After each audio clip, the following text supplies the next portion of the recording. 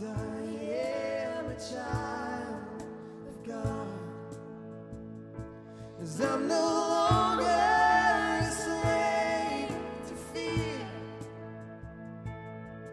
So I am a child of God.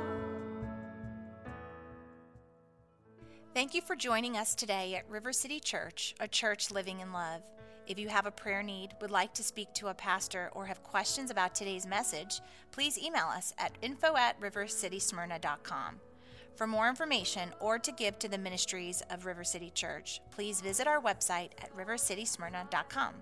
We hope you are encouraged by today's message. God is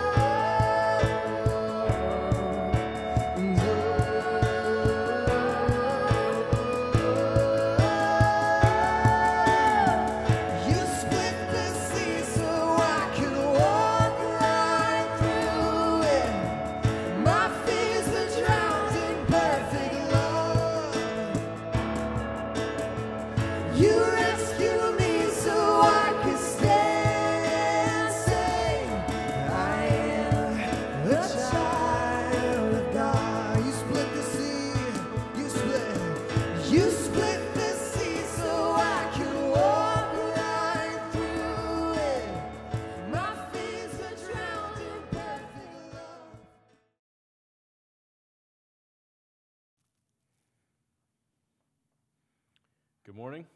How are we doing? Okay. We talk a lot around here at RCC, River City, about community. We talk about living in community, and we talk about community transformation. We have a group of us trying to do that very intentionally over at Carriage House, trying to live in community and play a part in community transformation.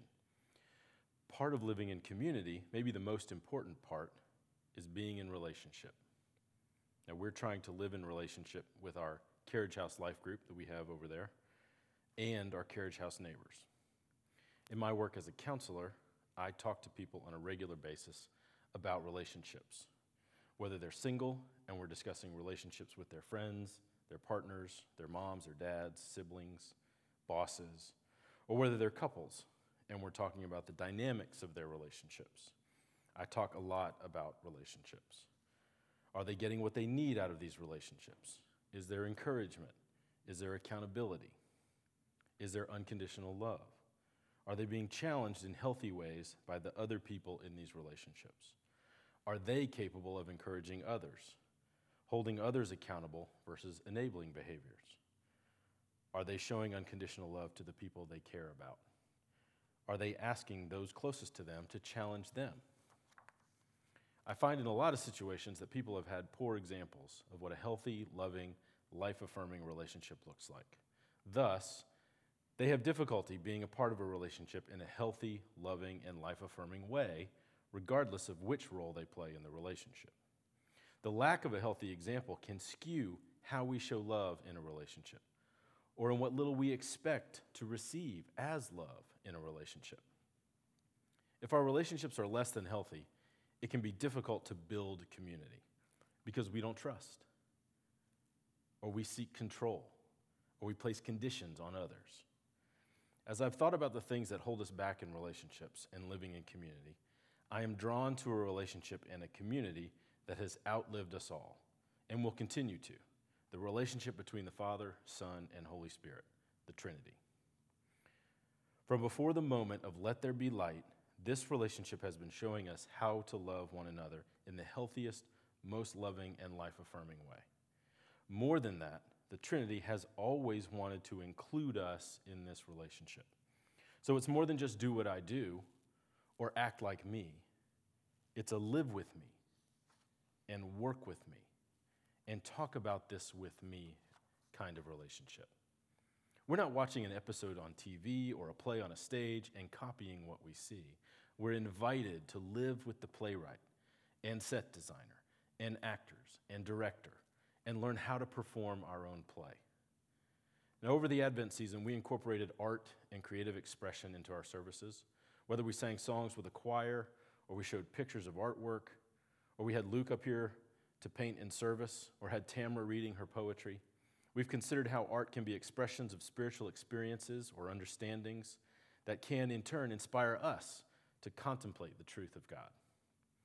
There's a piece of artwork from the 15th century by Andrei Rublev. I apologize if I'm butchering that name, but Andrei Rublev, that depicts the Trinity. Some of you may be familiar with it, others may not. Here it is here. Richard Rohr highlights this work in his most recent book, The Divine Dance. You can see the three persons of the Trinity depicted here. The one in gold is God, the one in blue is Jesus Christ, and the one in green is the Holy Spirit. Now, it's not a work necessarily that would draw you in if you prefer people to look like people in a modern portraiture sense. But what I've learned about this picture is fascinating to me. Some art historians who have studied this iconic piece have suggested that there is something missing from the painting as it exists today. This rectangle at the bottom of the painting. Let me show that. I've circled it here for you. Some historians believe that there was something glued to the painting there when it was originally done. They suggest that the artist glued a piece of mirrored glass to the original work there. So when one looked at this painting of the Trinity, you saw yourself in the painting. You saw yourself sitting at the table with the Father, Son, and Holy Spirit. You were invited to their table. That, to me, is a mind-blowing idea. So God the Father, who we often associate with the wrathful God of the Old Testament, wants me to eat at his table.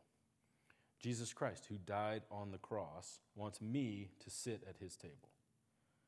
The Holy Spirit, that teaches and encourages and corrects and leads me, wants me to sit at this table. What does that say about the Trinity? And have I misunderstood something all these years? The answer to that last question is yes, a resounding yes, because the Trinity is a huge mystery on many levels, not the least of which is how true it is, and yet there's no specific mention of the Trinity in the Old or New Testament. We're not going to unpack the Trinity today, because as I just mentioned, the Trinity is mysterious and gets cheapened a bit if we try to put it in a box or drop the three persons of the Trinity into their own respective buckets. What I want to have us think about today is the idea of the Trinity as a relationship, rather than try to define what each person is responsible for. We have a tendency to look at the Trinity as a cosmic math problem, when we don't approach the Trinity as the mystery that it is, to be contemplated and lived through. We try to solve the math problem and define the factors to hold it captive. But the Trinity is more about relational oneness that we are invited into. When we pray in Jesus' name or through Christ our Lord, we are standing in Christ's place in this relationship with the Father and the Holy Spirit and taking part in what God is doing or wants to do through us. We are participating in the life of God, the abundant life that Jesus invites us into. But let's go back to the Torah first. We have that Numbers. I'm going to go to Numbers, chapter 6. The Lord said to Moses, "Tell Aaron and his sons, this is how you are to bless the Israelites. Say to them, the Lord bless you and keep you. The Lord make his face shine upon you and be gracious unto you. The Lord turn his face toward you and give you peace. So they will put my name on the Israelites, and I will bless them. The Lord make his face shine upon you. The Lord turn his face toward you and give you peace." Here we see that the Lord regards us. He looks at us. In the context of the Rublev painting, he looks across the table right at us and brings peace, not judgment, not condemnation, not wrath. He says, "You are mine." After all, he did create us. We are part of this relationship between the Father, the Son, and the Holy Spirit. Let's look at Psalm 148. Praise the Lord. Praise the Lord from the heavens. Praise him in the heights above. Praise him, all his angels. Praise him, all his heavenly hosts. Praise him, sun and moon. Praise him, all you shining stars. Praise him, you highest heavens, and you waters above the skies. Let them praise the name of the Lord, for at his command they were created, and he established them forever and ever. He issued a decree that will never pass away. Praise the Lord from the earth, you great sea creatures in all ocean depths, lightning and hail, snow and clouds, stormy winds that do his bidding. You mountains and all hills, fruit trees and all cedars, wild animals and all cattle, small creatures and flying birds, kings of the earth and all nations, you princes and all rulers on earth, young men and women, old men and children. Let them praise the name of the Lord, for his name alone is exalted. His splendor is above the earth and the heavens. And he has raised up for his people a horn, the praise of all his faithful servants of Israel, the people close to his heart. Praise the Lord. The psalmist calls all of creation to praise the Lord, who created every living thing, who placed the stars in the sky. Again, the Trinity that existed before the utterance of "let there be light." The psalmist is reminding us that God is worthy of praise just because he created us. Now, some of you may be shifting in your seats thinking, yeah, thanks for creating me to deal with this life, with my life. If we're honest with ourselves, though, that mindset speaks from a place of aloneness, as if you're in this by yourself. The idea of Trinity as relationship can encourage us that we're not alone. We were never created to be alone. We were never left alone. We were created for relationship with the Trinity from the outset. Remember the creation story and how God walked among Adam and Eve. He lived with them. They had a relationship, and they were free to engage that relationship or not engage that relationship. They chose a different path, and from that moment, God the Father severed all ties with humanity, right? No, that's what some of us think happened, though. That's the why of Jesus, right? I can recall the classic 4 Spiritual Laws tract that used to be handed out by Campus Crusade on university campuses everywhere, talking about this chasm between God and humanity, and Jesus dying on the cross to bridge that chasm. So obviously, God separated himself from us after the bite of the apple, right? But thinking about Adam and Eve and life before and after the fall, they were told not to eat of the tree of knowledge of good and evil. What's that about? Right? Isn't that conditional love? You can eat of all this stuff except that one tree. Don't eat that tree. Right? If you eat that tree, that's bad. That sounds conditional. I thought we were told that God is all about unconditional love. But what did we gain by eating from that tree? We gained an arrogance. We gained the certainty that I am right and you are wrong. We gained us and them. We gained I am good and you are evil, right? After all, we should know we ate from the tree that gave us that knowledge of good and evil, right? But look at what havoc that has wreaked. The instruction not to eat of the tree of knowledge of good and evil was this celestial, don't put your hand on the hot stove. An instruction from someone who knew what we would do with that knowledge or what could happen. An instruction from someone who knew we would burn our hand on that hot stove. But the reality of the Trinity declares to us that nothing could be farther from the truth than this idea that God cut himself off from humanity after the fall. God loves us and has always been pursuing us. We were created in the image of God, after all. I'm sure at some point you've heard the metaphor for the unbeliever as someone who has this God-shaped hole in their heart or somewhere in their body, and that belief that Jesus fills that hole, right, with the holy spackle or something, I guess. I'm not sure that metaphor applies to us as much as we think it does. As I was praying this week about this message and contemplating this idea of the God-shaped hole, I got this image of those little sponge capsules. Some of you parents may have seen these at the store, may have got them for your own kids. They come in this package. They're bright colored pills. You place them in warm water in a bowl, and the water breaks down the capsule, and this tiny sponge inside fills up with water and expands, revealing the true shape of this thing. That, to me, is a better metaphor for the image of God quality that we all have.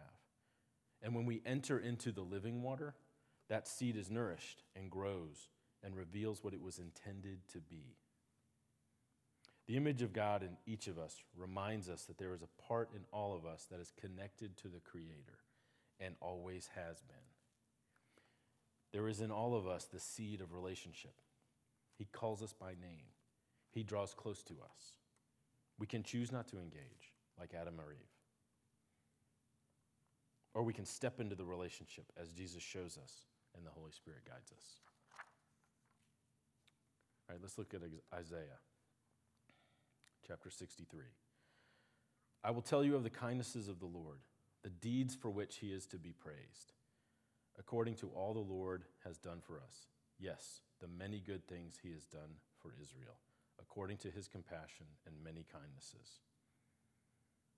He said, surely they are my people, children who will be true to me, and so he became their Savior. In all their distress, he too was distressed, and the angel of his presence saved them. In his love and mercy, he redeemed them.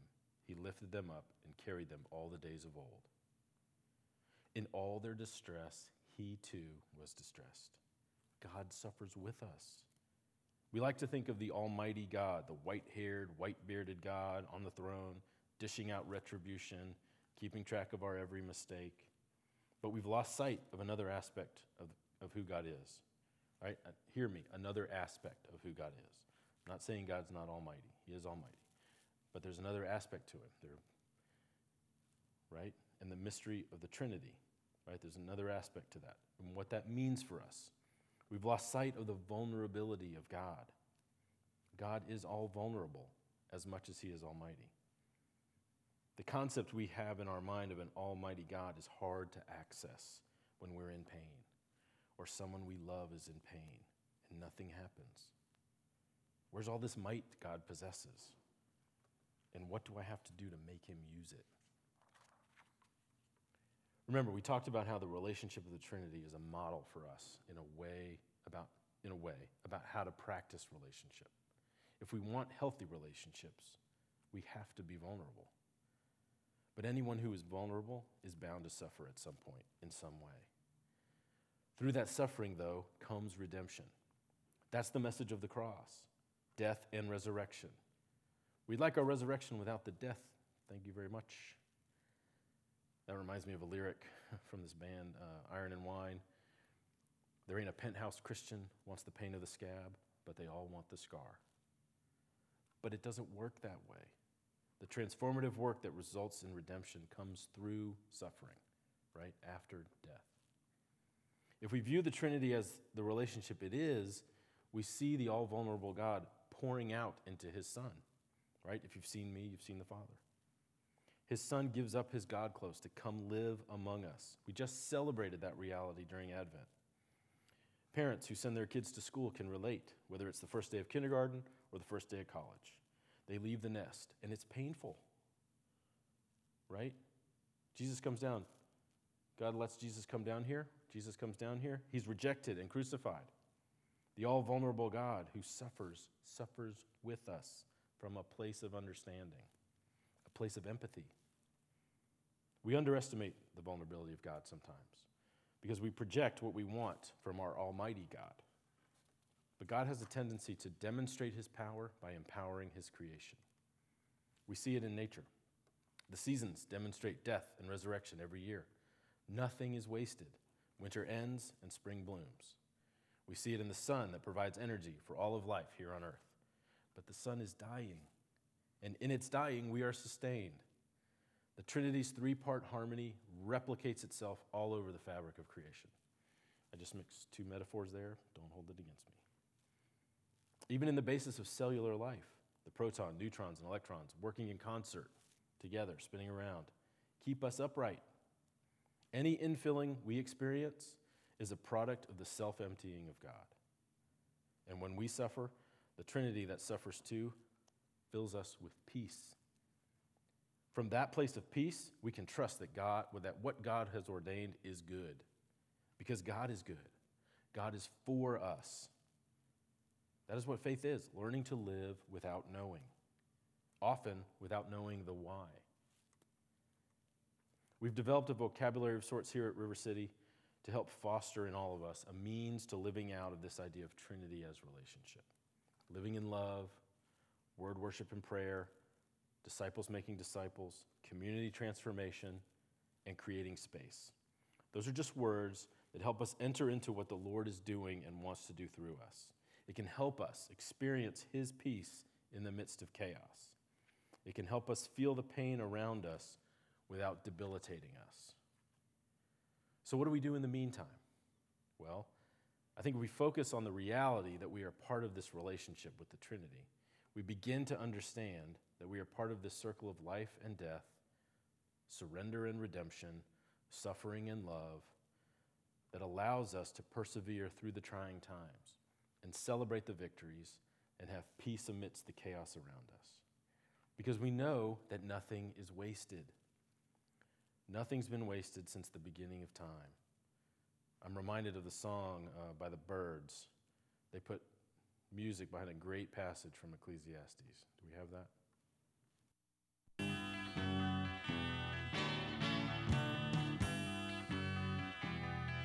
Everything turn, turn, turn. There is a season, turn, turn, turn. And a time to every purpose under heaven. A time to be born, a time to die, a time to plant, a time to reap, a time to kill, a time to heal, Okay, a let's time stop to there. laugh. Afford the rest of that. Yep. That's all we can afford. So let's look at Ecclesiastes chapter 3.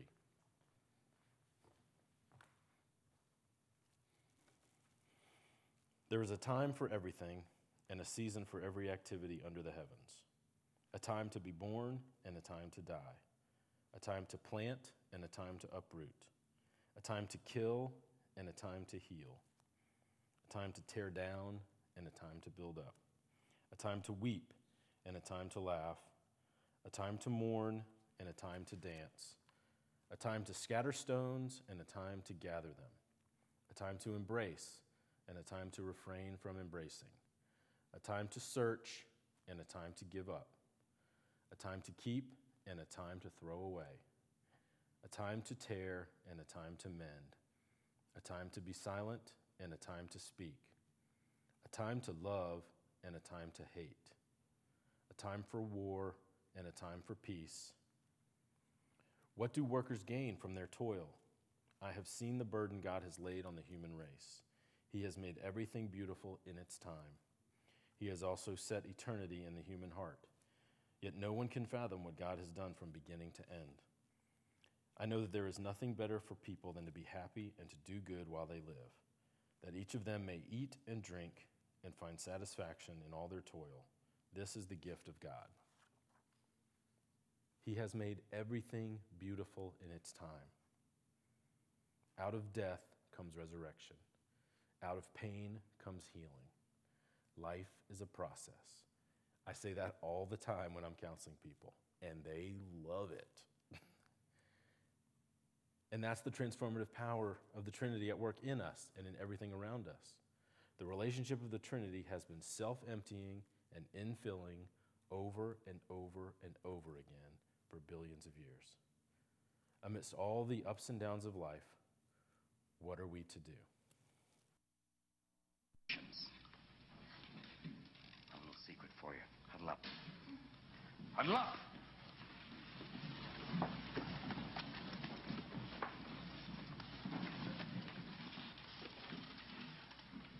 We don't read and write poetry because it's cute. We read and write poetry because we are members of the human race. And the human race is filled with passion. And medicine, law, business, engineering, these are noble pursuits and necessary to sustain life.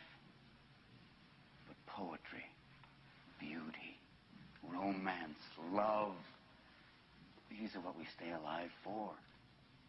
To quote from Whitman, "O me, O life of the questions of these recurring, of the endless trains of the faithless, of cities filled with the foolish, what good amid these, O me, O life? Answer, that you are here, that life exists and identity, that the powerful play goes on and you may contribute a verse. That the powerful play goes on and you may contribute a verse.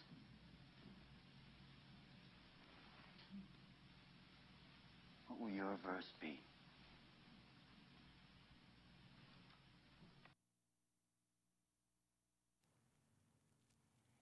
As we embark on a new year, it's not about resolutions. It's not about setting goals. There's nothing redemptive in resolutions or goals in and of themselves. They're good. They're good things. I'm not saying don't do them. There's nothing redemptive in them in and of themselves. As we embark on a new year, my prayer is that we begin or continue to contemplate what it means to be created in the image of God and how much God, in the oneness of the Trinity, desires relationship with us, and what it means to never be alone, to never suffer alone, that the all-vulnerable God is for us, and how living out of that mindset can completely transform our relationships with people in our lives, and thereby transform the communities that we live in. The powerful play goes on, and you may contribute a verse. What will your verse be?